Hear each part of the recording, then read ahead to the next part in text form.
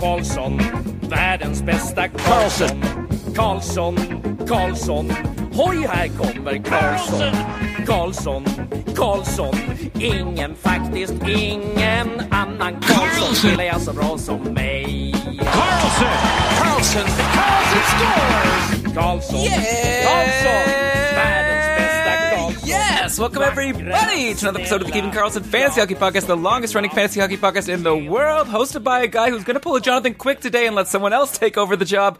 I'm your host, Dylan Dabrowski, and today we have a very special show for you because we have two special guests, I suppose. First of all, Ben Burnett from Short Shifts decided to take over interviewing duties today for the next installment of our 32 Beats interview series, and he talked to Lisa Dillman from The Athletic all about the LA Kings. It's a really great interview. I just listened to it, and they covered a lot of ground talking through the Kings veterans, the Kings prospects, and everyone in between. So I think you're really going to enjoy this interview, and we'll get to that in just a sec. I'm just going to mention first that Keeping Karlsson is proudly presented by DobberHockey.com, your number one source for all fantasy hockey analysis and tools. It's really just a fantastic website. We're lucky to have it. So if you're not using Dobber Hockey as the fantasy hockey season approaches, I think you might be missing out. So check it out, DobberHockey.com. But with that, I'm going to pass over my hosting duties to your friend and mine, Ben Burnett, as he's going to interview Lisa Dillman from The Athletic all about the LA Kings. Enjoy.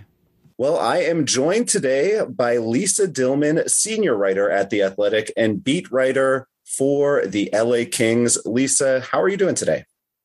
Well, I'm doing just great, and not just because I'm starting vacation tomorrow, but I am quite happy. That's good. That's good to hear. I'm very jealous of you, and I'm also looking forward to you getting back to work. I'm sorry to say, because I'm looking forward to the season starting again. It's nothing personal. I'm already excited for fantasy draft season and training camps and following the tweets. I'm itching to get back into it, although I'm sure based on what you've just told me, you are not itching to get back into it at this time. Yeah, well, I guess I just need a little bit of R&R. It's pretty much been steady, nonstop hockey, for close to 2 years. I've had a week here or a few days here and there, but we've been, because the way the schedule's played out, we've been going, and it's so funny when I make references to the entry draft of last year. Oh yeah, that was October. And here we are at it, and I'm talking to scouts that are already hitting the road, getting ready, for next, the next one and next season going forward, and even today, we're looking to making reservations for the rookie tournament that's going to be held in Arizona. So it's like it's like a treadmill. It just keeps going. And I'm just hoping not to get off the treadmill, but just maybe go a little bit slower for a few weeks. Yeah, I'm with you. And it's kind of a weird thing of this path. Like you mentioned, the weird compact double season with the bubble and then into the short season. I'm looking forward, and I've been saying this for a while, looking forward to having a regular season, just for my brain not having to be like last January when the season's, just let's get back to normal in that sense. Yeah, I really hope we can do that, because it's really challenging, I think, for somebody that's sort of like myself, or I think one of my strengths is relationships and just doing the interviews face to face. I really miss that contact, and I was just actually addressing this in a mailbag I'm writing later this week. Somebody asked me what I miss the most, and it's that casual running into an agent in the hallway, and you find out what's going on, or you just kind of catch up on each other's lives. Just talking to a player, sitting down with them one-on-one, and you don't realize how much you miss something till it is taken away from you. Absolutely. And it's been a crazy year in that sense, but we are somewhat getting back to normal. And so I want to start by talking about the most recent big news with the LA Kings. And I guess that's kind of their big splash this offseason, locking down free agent center and defensive specialist Phillip Danault. It's a pretty big contract for a player who's never topped a 55-point pace in a season. And of course, for our purposes, we're most interested in offensive stats. But even in a bit of a headlining role over the Habs playoff run, he put up just 4 points in 22 games. What do you think his role will be with the Kings next year? Well, if you're talking to me about fantasy considerations, I think you know the answer there. But in a broader sense, I think it's like anybody who goes shopping, they have a list of what they need to get done. And the second line center hole was a big gaping hole for the Kings. And that really takes care of a lot of problems on multiple levels. It allows, Anze Kopitar not to have to take every D-zone face-off in the entire season. It just gives him, they can maybe cut his minutes down a little bit. And then it impacts the lower part of the lineup, because if all goes well, if Quinton Byfield has a decent training camp like I'm expecting him to have, this will sort of shield him a little bit and give him protected minutes. And I think it's going to have a very strong impact throughout the lineup. And I talked to two of his former teammates, Tyler Toffoli, obviously most recently, and then Nate Thompson, who played with him a couple of years ago. And they said, this is a guy who's going to come in and he's going to seamlessly fit into the room. There won't be any problem on that whatsoever. And of course the numbers caught people's eye, the money they're paying out for 6 years, the commitment. But I think we all know that free agency, everybody overpays. It's just sort of the fact of life.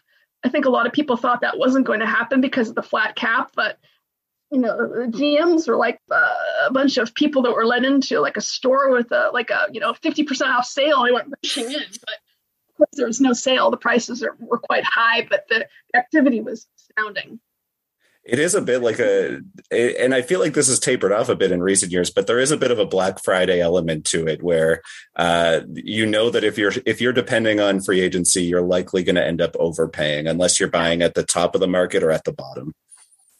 Exactly. And I was looking at the list and I thought, I wasn't sure what they were going to do. They had certainly targeted him and Alex Edler on the back end. They sort of had their list of people they were going to go after, but I'd put together a list of maybe lower budget options that they could perhaps pursue, because I thought they would end up being a little more conservative than they ended up being. I thought, could they go after Nick Ritchie? Could they, make a small gamble on Ondrej Kase?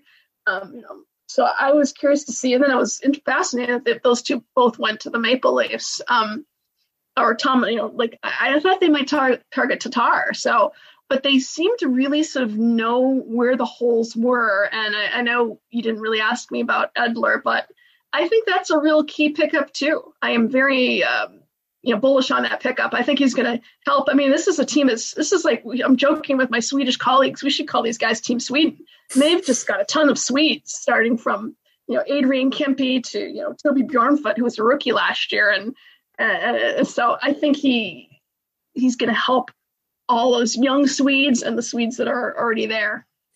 I think, I think you definitely hit on it with they're looking at the needs that are there, because if you kind of see what they have and they don't have in LA, the big thing that they did not have was that sort of depth in the middle. They kind of have a few players who can play on the wings with Kopitar and on a second or third line, the top 9 role.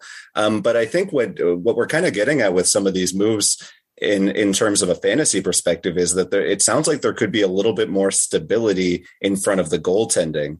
And so I do want to transition to Nets, jump backwards on the ice. And, last year's the first time in a long time that Quick doesn't get the lion's share of the starts. And instead Cal Peterson takes the reins and looks really decent doing it, putting up a .911 save percentage, at least giving the impression that he could be the long-term option that the Kings are likely hoping he can be. Do you expect to see Peterson lead the Kings in starts again next year?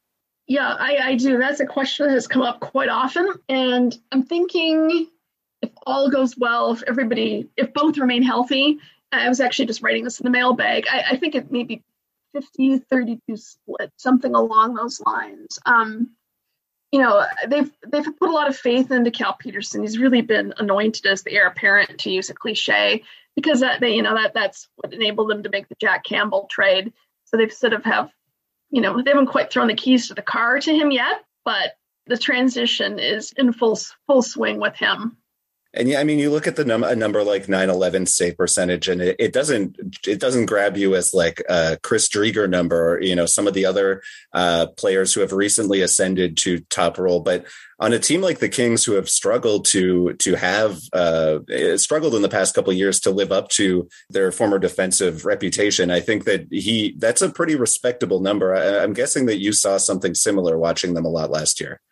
I think it was a respectable number, because these aren't the Los Angeles Kings of old that were, you know, a tight defensive unit under Daryl Sutter, and then when John Stevens was the assistant coach in charge of defense, and then when he was head coach. So it's a you know, a different team, and we're looking at like a real young defense in front of him. And you know, like one of the real revelations this past year was Mikey Anderson, you know, playing solid, you know, first pair minutes with Drew.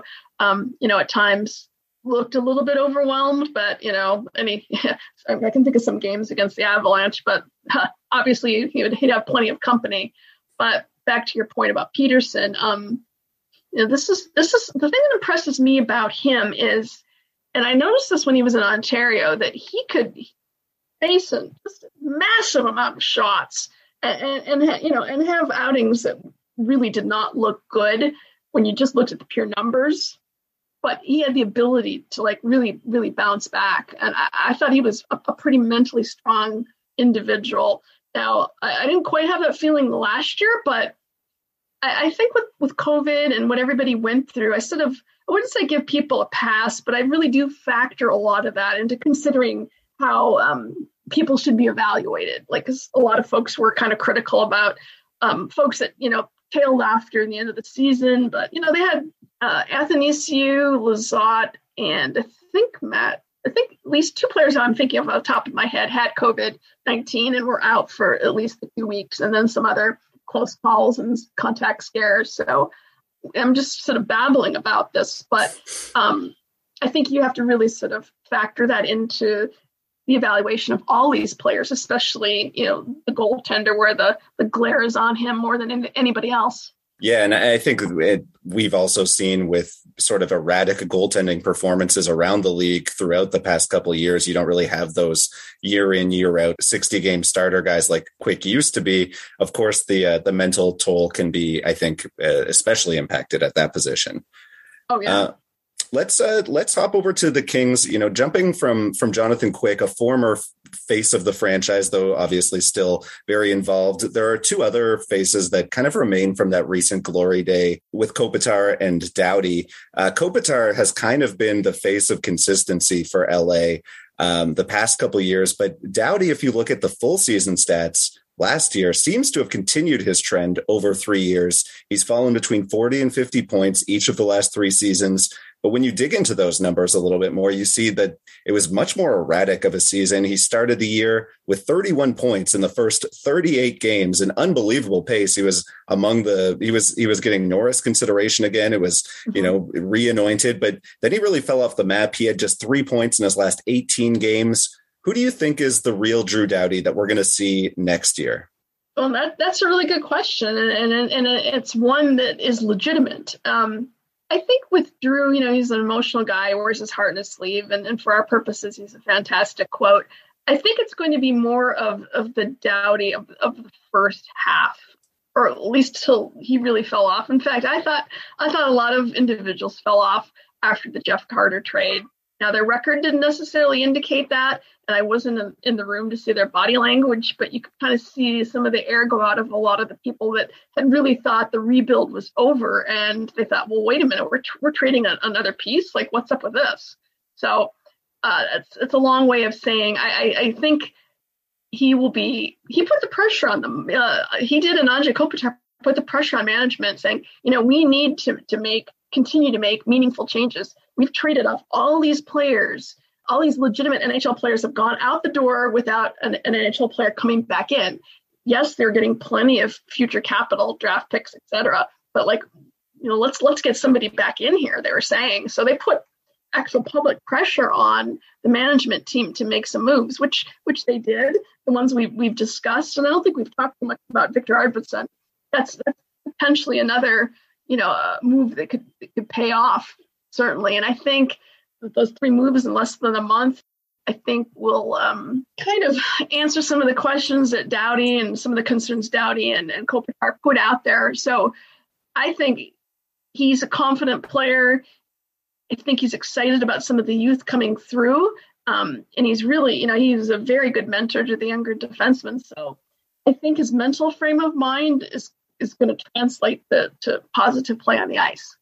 Absolutely. And I think, to your earlier point, it sounds like that would be a big reason for why they would want to bring in a guy like Danault, a guy who and sign him to a contract that goes to show like we're buckling down and we're ready to turn a corner. And I think that we're going to talk about some of the rookies here a little bit more soon, but it's definitely something that you can see where the pieces are in place to turn that corner.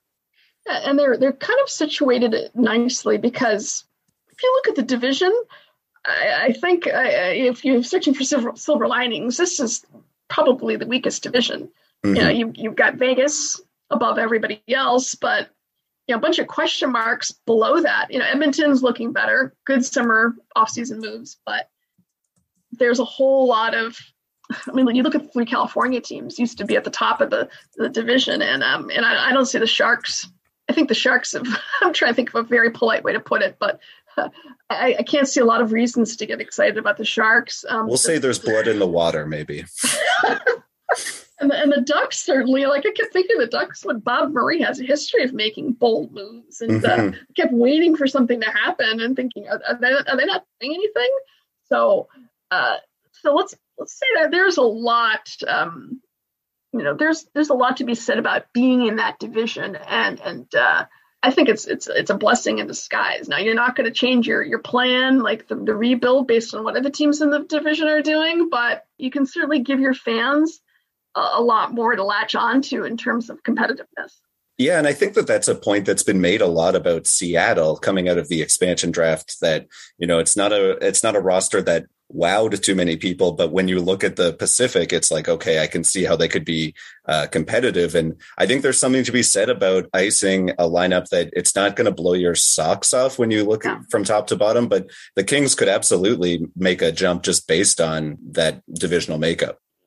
I know we're going to talk about the prospects in a second, and I think go for it. Yeah, I think there's so many of them. I've really had my hands full the last few days. I'm doing what the roster projection might look like this coming season, and then what it would look like in 3 years, which is really challenging. Right. And I'm thinking, we've got this blooded center, so okay, I'm putting Alex Turcotte on the wing, and players that before, if you'd said, where are they going to end up? But I thought for sure he'd be in the mix for center ice. But now, Danault changes things and bounces people down a little bit too. So you've got a wealth of prospects, some are going to surprise us. So there's going to be somebody that we don't expect much out of that comes out and wows us. And then there's going to be, it's just life. Not everybody's going to succeed.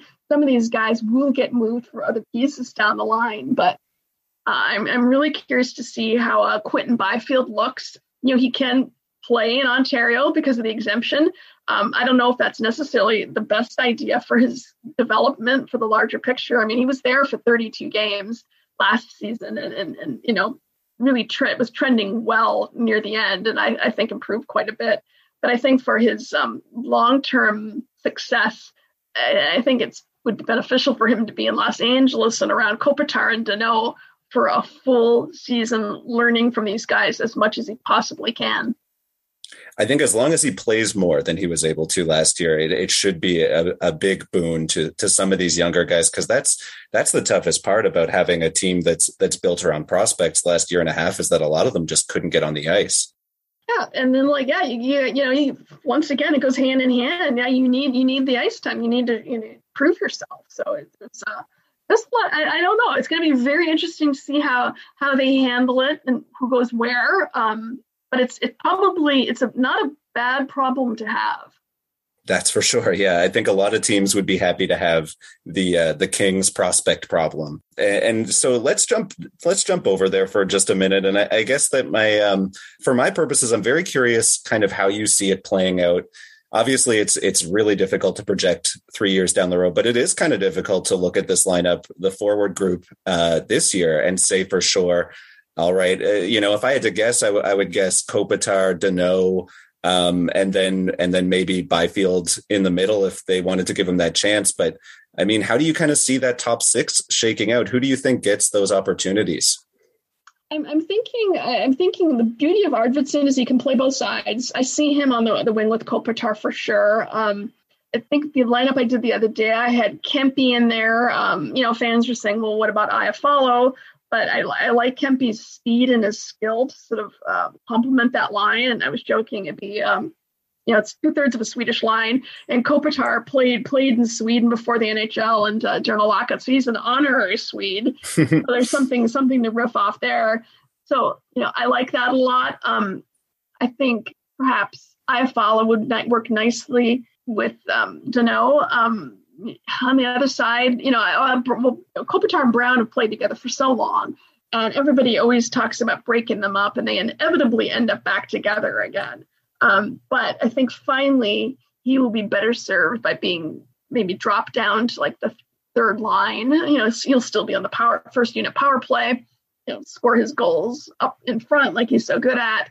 They'll give him that net front presence. But like Arvidsson, like I said, he changes everything. There's more variety there. They have many, many more options than they did last year. Like last year, I just half the time you'd say, oh my God, what is the second line?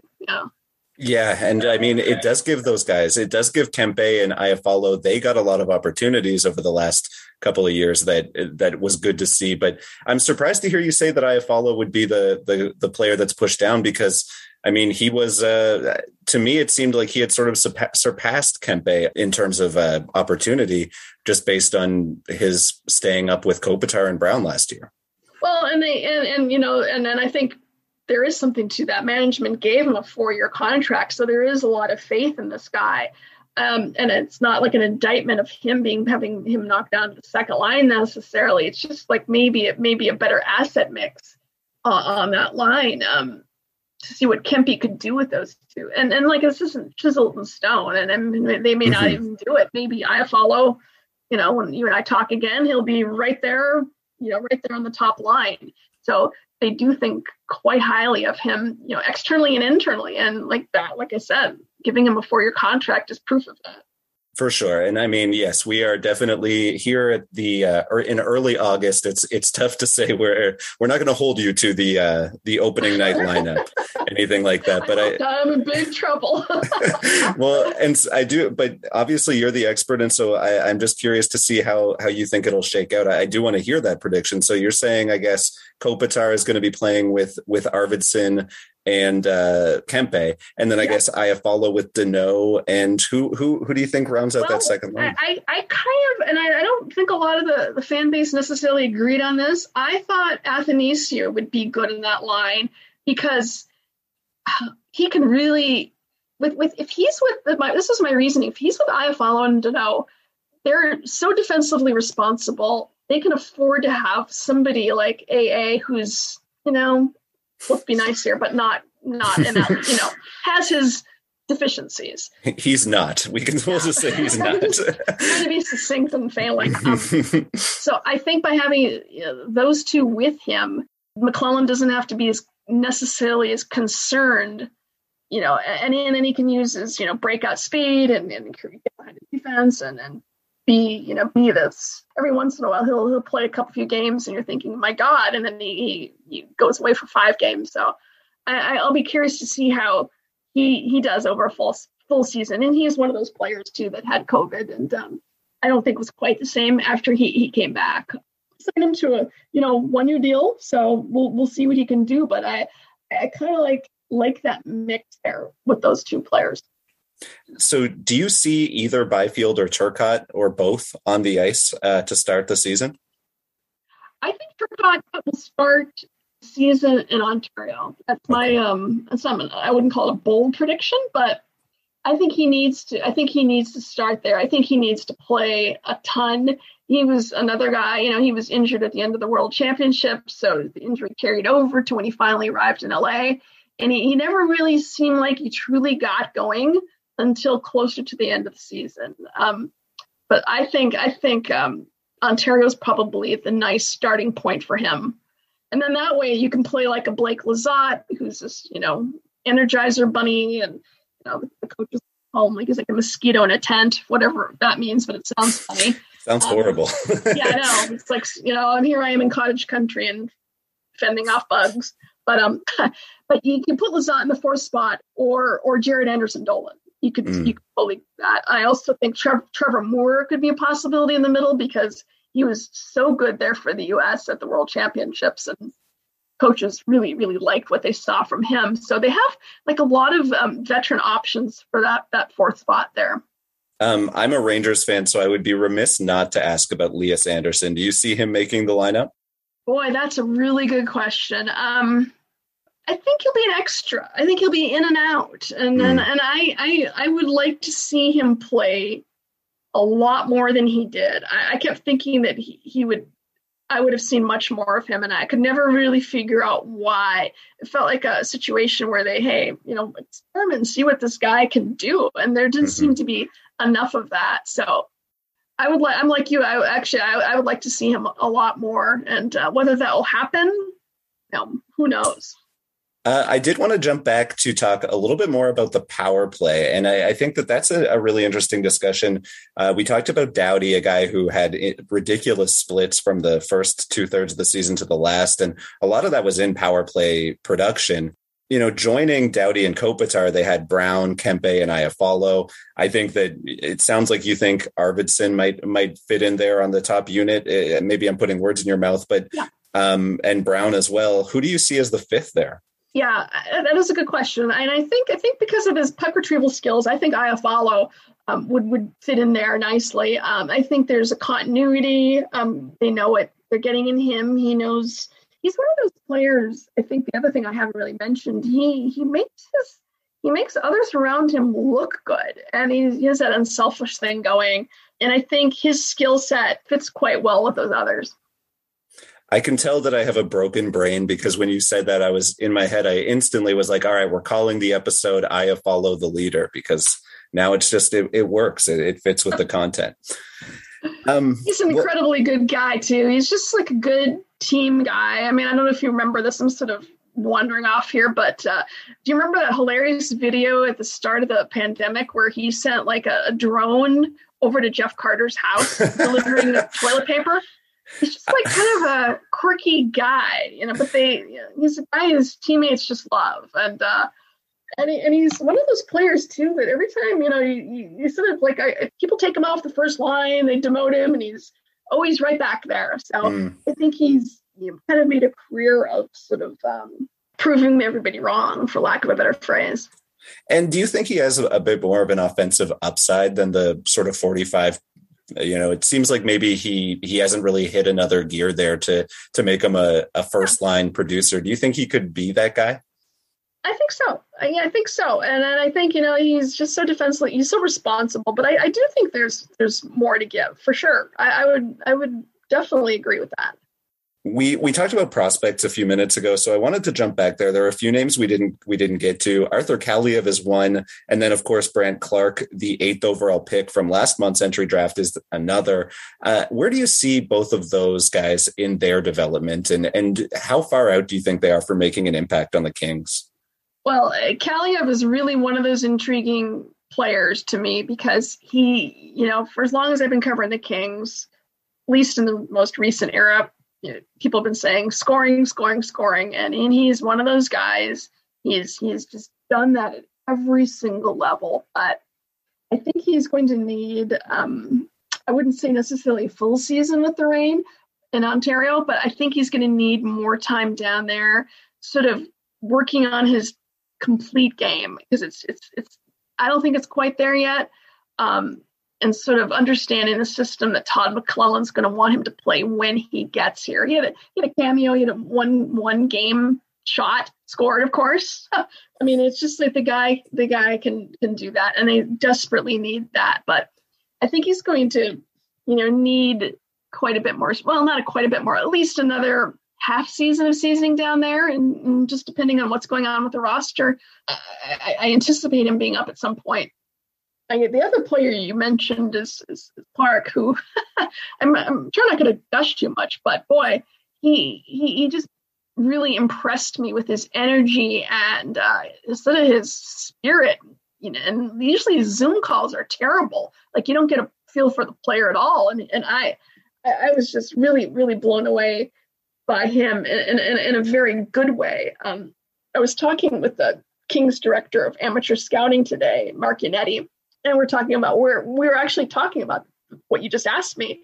And I suspect there's a strong possibility he will be in the OHL next season. But, I said, could you ever see that happening? And Mark, he didn't say yes, but he didn't say no either. Nobody wants to put pressure on a kid who's so young. And that's one thing the Kings have done. They haven't really rushed people's development. But, the last defenseman that made that jump right from the draft for the Kings was Drew Doughty in 2008. It's just like he just came right in and didn't miss a step. So I think it's a lot to ask of any individual to be able to follow in his footsteps. But I'd like to see him play a few games at the NHL level. If he's not overwhelmed in training camp, and if it seems like he's progressing well, we'll see what he can do. And and the nice thing is too that let's hope the OHL actually plays. And additionally, the nice thing will be able to see him at the World Championships during the holidays. He'll be a big figure there, I suspect. And so you mentioned earlier, looking at the team 2-3 years down the road, we've talked about Byfield and Turcotte and Bjorn Foot came up earlier and Clark and Kaliev now. Kopitar only has 2 more years left on the deal. Doughty as well is kind of hitting, I would say, his post-Norris stretch of his career. What do you kind of see? What do you see when you look into the future of this team? Who do you see as kind of driving the bus, I guess, 3 years down the road?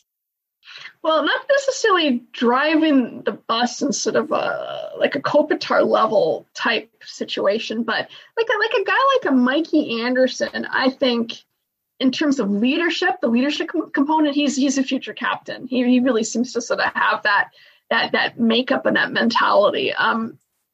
Like 2 or 3 years down the road, if Byfield keeps progressing the way he does, and he doesn't have any developmental curves thrown, I think he will be that guy. I think as Kopitar winds down his career or gets near the end of it, and Byfield will be going the other way. And in 3 years, I could see him being, the number one center. And I think that if that's really the hope. That is definitely what it seems like the future is riding on, that Byfield pick hitting. And we have a lot of friends of the show who said that the Rangers should have gone Byfield number one. Oh, that's obviously interesting. Really? Too soon to say, I would say, but it is. They say that the ceiling is Malkin-esque with Byfield. It is too soon to say. And then I remember people were really interested in the Athletic also in doing comparisons between the guys that went 1, 2, 3. And I thought, we're only 30 games into this like crazy season that makes no sense. And, the OHL is not even playing. And Byfield hadn't been in Ontario very long at all. So that's the thing is, like, I guess comparisons are part of what we all do, and it's a fact of life. But it did seem like it was a little tough. And, there's some Kings fans that always come back at me and saying, well, I wish we'd taken Stützle, and I'm like, well, I think these 3 are going to be compared to each other, for the next decade or so. Oh, God, I'm not looking forward to that. That's yeah. Tired by then. Yes, exactly. We don't need to worry about that right now, though, Lisa. Anything else when it comes to these Kings of yours that you think is worth mentioning? Any other players you want to talk about? And anything else pop into your head? Well, the other player, they've got some good defensive prospects coming to the system. Like there's this Brock Faber who's going into his second season at the University of Minnesota, who's I heard great things about. I have in a perfect world, I would have gone to Minnesota because, well, A, I grew up there and I like to go back there, but B, I would have loved to have seen him play. But I've heard like very, very good things about how he made the transition to college hockey. And, I was talking about him with one of my sources, and I said something like, well, I guess it'll be interesting to see how he does, like, a couple more years at Minnesota. And then the guy said, Lisa, he's going to be with the Kings after his second season. He won't be at Minnesota. And I don't know. He said it with such certainty, so we shall see. But, there's Jordan Spence coming through. Helge Grans signed his entry-level contract with the Kings. They like him a lot. So there's like a lot of the focus goes to the forwards, and rightly so. But there's some decent prospects coming through the pipeline on the back end. Where they seem to be a little thin is like that star or that goalie prospect. So I was kind of hoping that they would, make another deal so they could get another pick in the first round to grab one of those two goalies. But unfortunately, they did not. That would be very fun for your purposes, that's for sure. When we talk about defense, who do you see? We mentioned Byfield replacing Kopitar long term. Who do you see, or is the Doughty replacement in the pipeline, do you think? Probably, again, I keep saying I don't want to put pressure on folks and players, but it's probably Clark. I'm getting my sense, it's probably Clark. Okay. That's worth knowing, as we have some dynasty drafts coming up here. So folks who are looking for a long-term defenseman know that that's the guy to target. And they can yell at me if it goes south. I'm not going to offer the same sort of concession. Do not at me. Just kidding. Lisa, thank you so much for taking the time, especially on the eve of your vacation. I hope you have an amazing time living that cottage life. Well, yeah, the lake is waiting, and the kayaks are calling my name, and we have tennis courts nearby, so there are no complaints here. I hope it feels like the longest vacation that you have. Well, thank you so much, and I always enjoy chatting with you and taking the time to chat, and hopefully we can do it again soon. Thanks, Lisa. We'll talk. Okay. Bye. Take care. All right, what an interesting interview about the LA Kings. Thank you so much to Lisa Dillman for coming on. If you want to keep up with all of Lisa's great work, definitely make sure to follow her on Twitter @RealLisa. And you can also read all of her work on The Athletic about the Kings and also some Ducks, actually. So she's got the California teams covered. Also, great job, Ben Burnett. Thank you so much for taking over for this interview. We've got a lot of teams to go, so Ben's definitely going to be helping us jump in to try to knock out as many of these beat writer interviews as we start to approach the NHL fantasy season, which is coming up very shortly. So it's time to get serious, everybody. And maybe one place to start is go check out those previous 4 episodes that Brian and I just dropped, breaking down all of the off-season trades and signings and acquisition and our thoughts on the fantasy impact of all of those moves, so that way you could get up to date on everything going on till now. And then, before long, you're going to be getting your fantasy hockey guides, probably from Dupper Hockey and from other sources, Dom Lucian, and you're going to be preparing for your drafts, and we're going to be with you all along the way. So make sure you're subscribed to Keeping Karlsson. The content is about to get pumped out even more frequently, though maybe that's not possible more frequently than this week, but it's going to be a really fun couple months as we ramp up and get ready for the season. If you want to join us in our community of our especially supportive listeners, why not consider joining our Patreon program at keepingkarlsson.com/patron. Obviously, in our Discord server, we're starting to talk more and more about the keeper decisions that people have to make going into the season, and we are also ranking players. Also, the Keeping Karlsson Ultimate Patron Fantasy League is about to get started. We're going to drop an episode about that soon, letting you know how to register for that, and you'll be able to get all of your information and access to everything over at keepingkarlsson.com/patron. But okay, with that, let's cue the outro music. I'll go ahead and read you the credits. So this episode of the Keeping Karlsson Fantasy Hockey Podcast was presented by Dupper Hockey and supported by our patrons. It was researched by Ben Burnett, coming up with the questions from Short Shifts. You can follow Ben on Twitter at BenBurnett_SJ. Is that San Jose? That can't be San Jose. Oh, St. John. I'll bet. Okay, at BenBurnett_SJ. Or, of course, the great Short Shifts account that Ben and Lewis are running at Short Shifts KK. But okay, thanks again for listening. We'll be back with another episode for you soon. And until then, just remember that fantasy hockey is for everyone.